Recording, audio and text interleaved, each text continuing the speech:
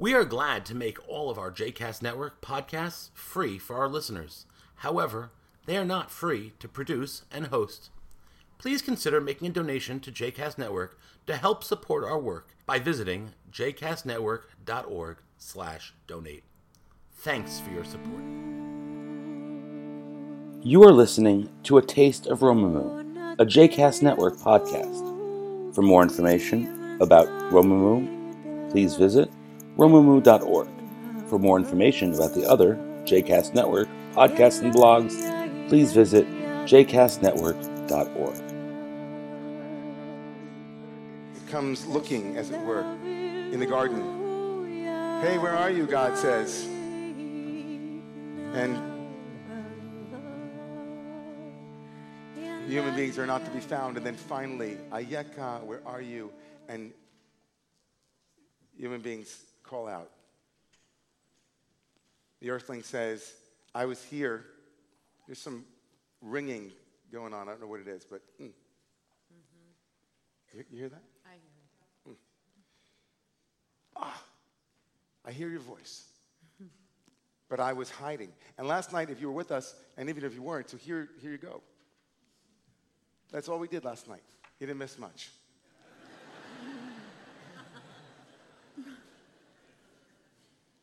Va'echave, I was hiding. And where normally we go is, like, oh, he was hiding. How silly of them. What do they think? They're going to hide from God? That's silly. And then the moment of, oh, I heard your voice, I got scared, I was ashamed, and so I went to hide. And if we were to interrogate that moment of, like, I heard your voice, I got scared, and then that's where most of us, I'll speak for myself, that's where I want to go hide, is because I feel like I've done something and I'm a little bit overwhelmed by what I did. And it's that moment where we think, oh, I'm vulnerable, I'm naked, I'm scared, and then we go to hide. But what we didn't notice, many of us who grew up in yeshiva and kind of traditional day schools, we didn't notice how remarkable it is that Adam, or whatever earthling, first human, said, oh, I heard your voice, I got scared, and I was hiding. It's amazing. Didn't have to respond, didn't have to pick up the phone, didn't have to give an explanation. Where were you? I was out. I was hiding. Wow. I was hiding.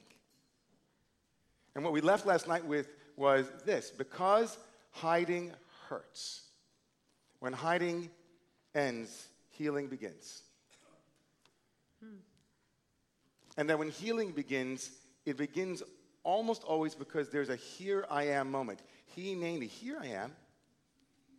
And the question we asked last night, which in the story I told about myself getting lost in Tel Aviv, I didn't want to be found. That's a really good question to ask ourselves. Do we want to be found? Sometimes we go hiding for a decade, 2 decades, be like, I'm too busy. Because if I come out of hiding, I won't be able to do the thing I'm doing. So we convince ourselves of that, right? I need to hide to get this done. I got my man layer. I got my whatever the equivalent is in any other, you have your place. Do we want to be found? Which leads us here, where we'll begin today, is where am I hiding now, or where do I hide, and can I admit that to myself and to others? This is awakening the voice that can say, it's me. Please find me. I'm here. I'm ready to be found, maybe.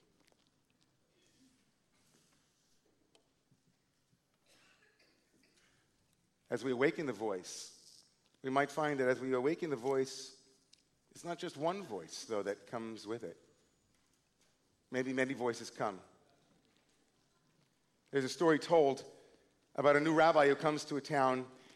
It's a very well-established congregation, no startups. He kind of comes to the town. It's been there for a while.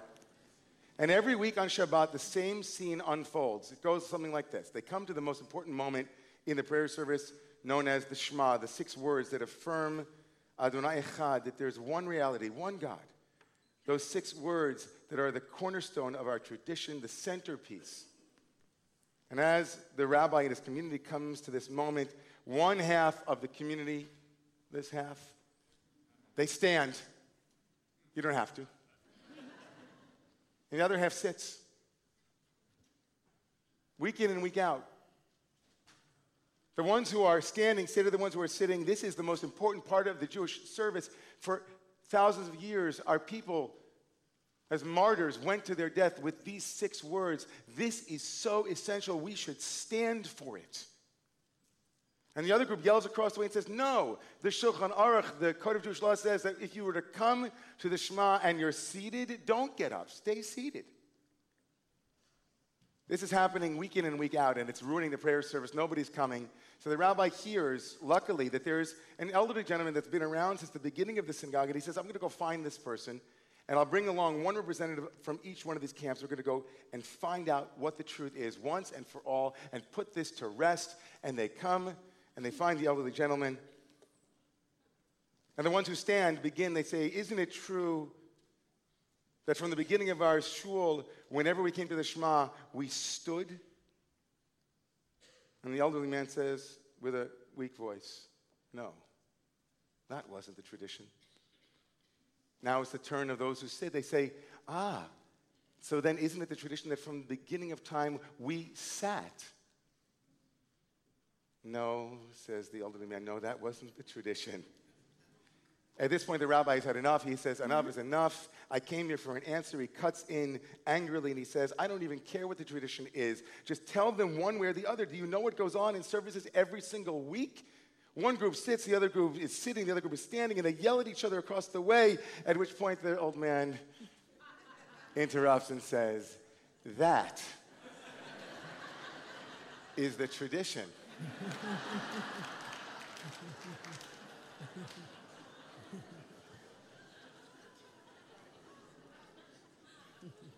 That is the tradition.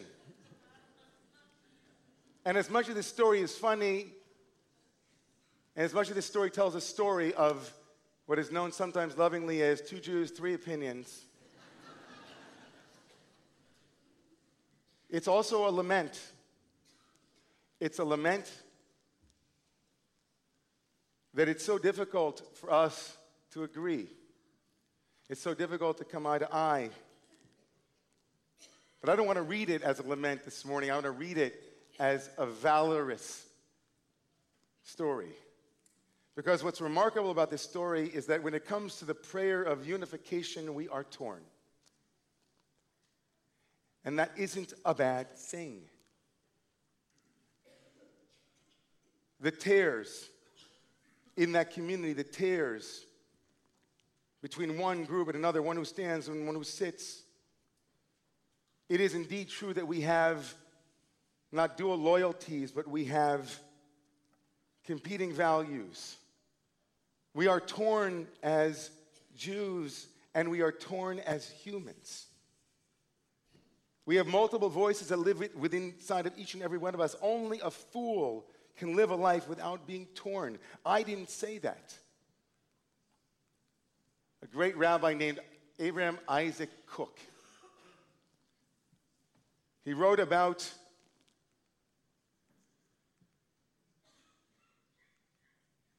there he is.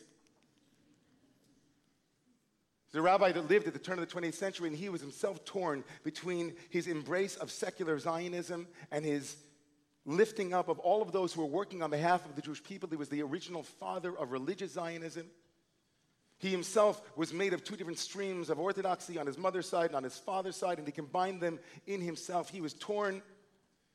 He was never orthodox enough, even though he looked like that. In the world of orthodox religious tradition, he was too lenient towards the secularists. He would find himself with the poets and the literary people who were in Israel at the time. He found himself not religious enough, too willing to be loving, too willing to be accepting on the one hand, and on the other hand, nobody trusted him on this side either. You see, look what he looked like. Is he really one of us? Rav Kook wrote in a moment of absolute transparency into his inner life, in one of his diaries, which was published posthumously, he wrote, She'ifati hagdola hi lechaber. My greatest ambition is to connect.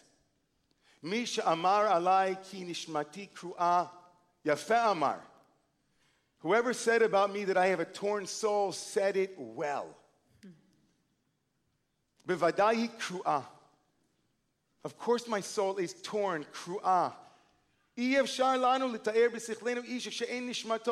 How can we imagine in our mind someone whose soul is not torn? Rak hadomem hu shalem. One of the great four words. Only the inanimate, only that which can't speak is intact, is whole. But Adam hu ba'al shifot hofchiot. We are torn by conflicting ambitions. Internal wars are always in us. And the role of humans, v'chol avodat Adam hi la'ached et hakra'im shebenafsho al yedei ra'ayon klali. And the entire work of our lives is to find some great uniting principle that can unite the rifts in our soul. Rav Kook says his soul is torn. Well, here's an amazing thing that you might not know. This day, the day of Rosh Hashanah, the day on which we blast the shofar, appears twice in the Bible.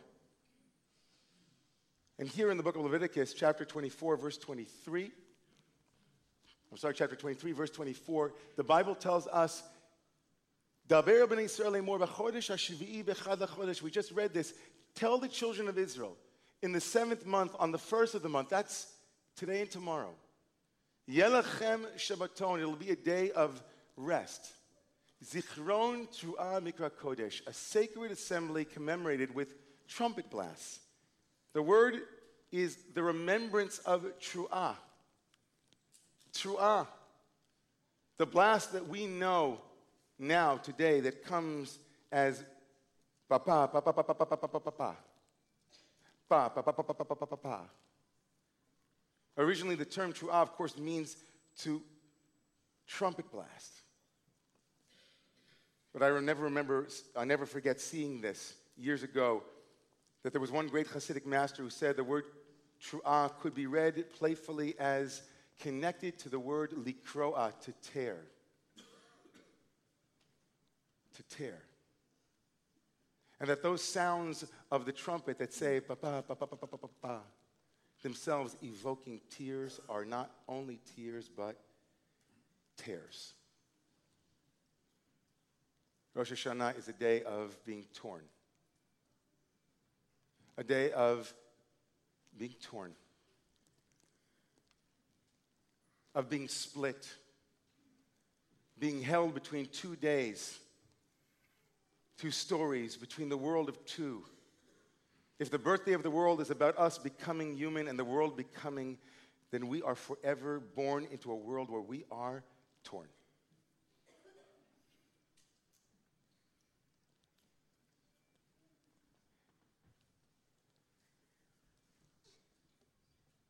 I grew up as a young man hearing stories about my father's family fleeing from Berlin. They were lucky to get out, but my namesake, the one I was named for, didn't get out. They were sick in Berlin and had to be brought back to Poland, to the city of Tarnów, where they perished in the Holocaust. I grew up ensconced in a world where I passed always for white. And yet my mother and father, when I left the home in Great Neck, Long Island, told me to take my kippah off in certain places it wouldn't be safe. When I went to Ramaz on the Upper East Side on St. Patty's Day every year, there was no way we were going to walk down anywhere near the parade with our yarmulkes on. And I remember vividly the sense not only of being privileged and powerful, the luckiest Jewish generation ever to live, but incredibly vulnerable as we begged for someone without an Israeli accent, someone powerful like Bibi Netanyahu at the time, to speak on behalf of the people who had no good PR. For someone to speak in a language that would be persuasive, to show the world that we were still vulnerable 50, 60, 70 years after Auschwitz.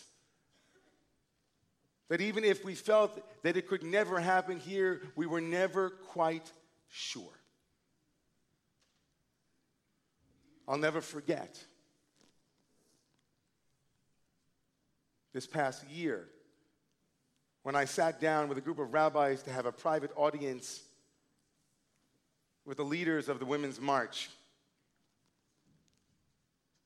And when I stood up and said, I don't understand, why is it so hard just to say that an anti-Semite is condemned? That I became the lightning rod in the room. All of a sudden, my liberal values, my belief in the humanity of all, my belief that each and every one of us holds multiple identities. We are all torn between multiple voices, multiple places. We are hyphenated beings. We have conflicting and often alienating, even to ourselves, different positions in the world. But how could it be that all of a sudden, upon raising the voice of Jewish vulnerability in the context of a liberal, progressive group, my own voice was silenced? We Jews live in what Barry Weiss, in her incredible book, How to Fight Anti-Semitism, wrote about. We live with a double bind. The double bind in which American Jews are caught is that they are at once white and not white. We are the handmaidens of white supremacy and the handmaidens of immigrants and people of color, in league with the oppressed and in league with the oppressor. We can't win either way. When we move to the right, we move to the center, we move to the left, we can't find a place to land. We are torn. And someone must raise their hand and say that there is no way to find a Jewish voice for peace without making peace with our pieces.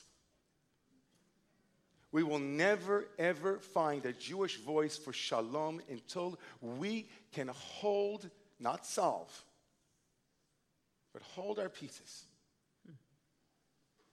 The peace in our community that says we're going to stand, and the peace in our community says that we are going to sit. To release ourselves from being split, we need a ra'ayon yoter gadol. We need a bigger holding, a bigger place that can hold those pieces without necessarily having to solve them. In our personal lives, too. When Freud spoke about what it is to be split, that I leave a part of me over here and another part of me over there, when I can only be my joy and not my joy and my sadness, when I can only be my happy and not my angry, when I can't bring all of me into the space, we are split. When we make peace with our pieces, we show up. So amazing to imagine that in the depths of despair, in the depths of disease, in the depths of illness, in the depths of loss, that a human being can find the strength, the profound courage to hold both of them together. Which one am I? Am I in mourning, or is that the sun rising on another beautiful day? How do we hold that? And what begins with, this is the tear. And what begins in us in that way becomes the mimicked dance of our lives, is the shofar's cadences as we begin with wholeness, with naivete perhaps, maybe even with a lack of complexity, something so pristine, the tkiyah, the strong sound that then leads to the broken and torn day of Yom Teruah, the day of torn pieces. But survivors know that another Tikkiah is coming. A survivor writes, Mark Nepo, it seems clear that being a survivor is embracing the will to live. And that embrace, whether it lasts for years or months or days or even hours, whomever it embraces, when those embrace life, they are survivors. Those who embrace life are survivors.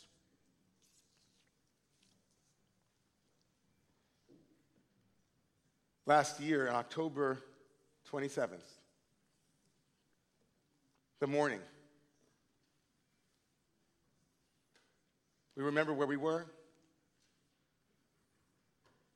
Remember what was happening in our lives when a deranged gunman murdered 11 innocent Jews who had come to shul, like all of you have come to shul this morning, expecting to be held in safety and security, and had that expectation shattered, absolutely destroyed.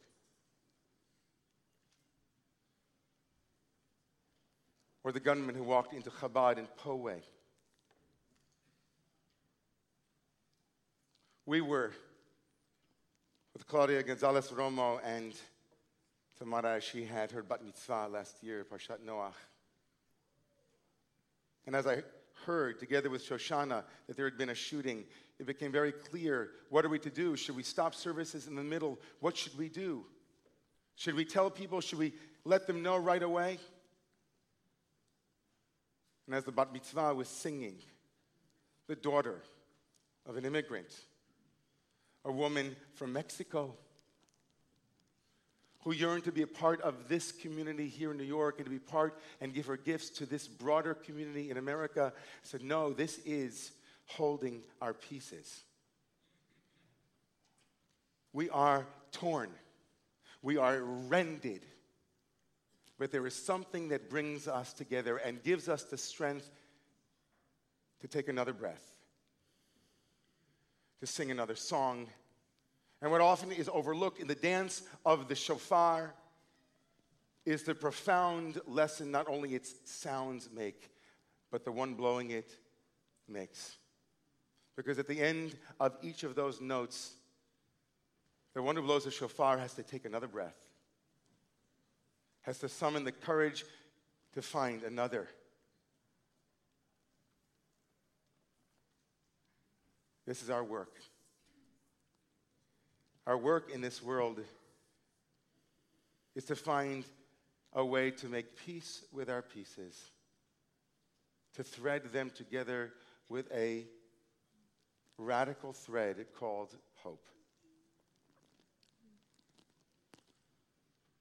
This thread, which sews the torn and rended places, the tikvah, our people have been singing about it for centuries.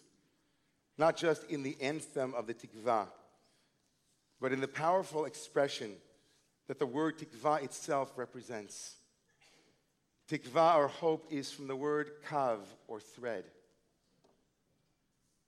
The British rabbi Hugo Gryn tells a story about being in Auschwitz, and one winter evening in the barrack, Rabbi Gryn's father drew him into a quiet corner, explaining that it was the first night of Hanukkah. He watched in amazement as his father plucked a few threads from his prison uniform for a wick and then lit them in the day's now melted butter ration. And then the boy became angry. He said to his father, "Why would you waste such precious food, Abba? Just for a little menorah?" His father replied, "My dear son, you and I have seen that it is possible to live a very long time without food. But listen to me," he said, "you go. A person without hope cannot live even a day." And yet here we are, the Jewish people, 2,000 years of yearning for a place that we might be able to say, we're safe and secure. 2,000 years of holding on to a dream, 2,000 years of toppling armies and empires.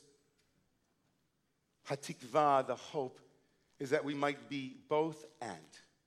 That we might make peace through our pieces, not relinquishing our joy and not relinquishing our sadness. We are torn, but we are threaded by a still small voice that says to each and every one of us, take another breath. Breathe in more life. As optimists that we are, as those who see reality not getting worse with each and every event, but as those who see, as Martin Seligman says, that with every moment of defeat, there's a possible rising up. We might find it in a moment with the shofar. But for one moment, and hear the voice of a woman who called me this week from Pittsburgh to say to me that she had been watching Romemu all year. Arlene Salk. And that in watching us and in watching others, she finds the strength now to show up today where she is right now in the Tree of Life Synagogue. We are bigger than our parts. This country, in its promise of e pluribus unum, knew that in every face there was a trace, but that we were bigger than the states, we were bigger than our differences. We had a thread of love that could mend any rent if we could make peace with our pieces. A thread of hope, of kindness, taking a breath and listening for this time.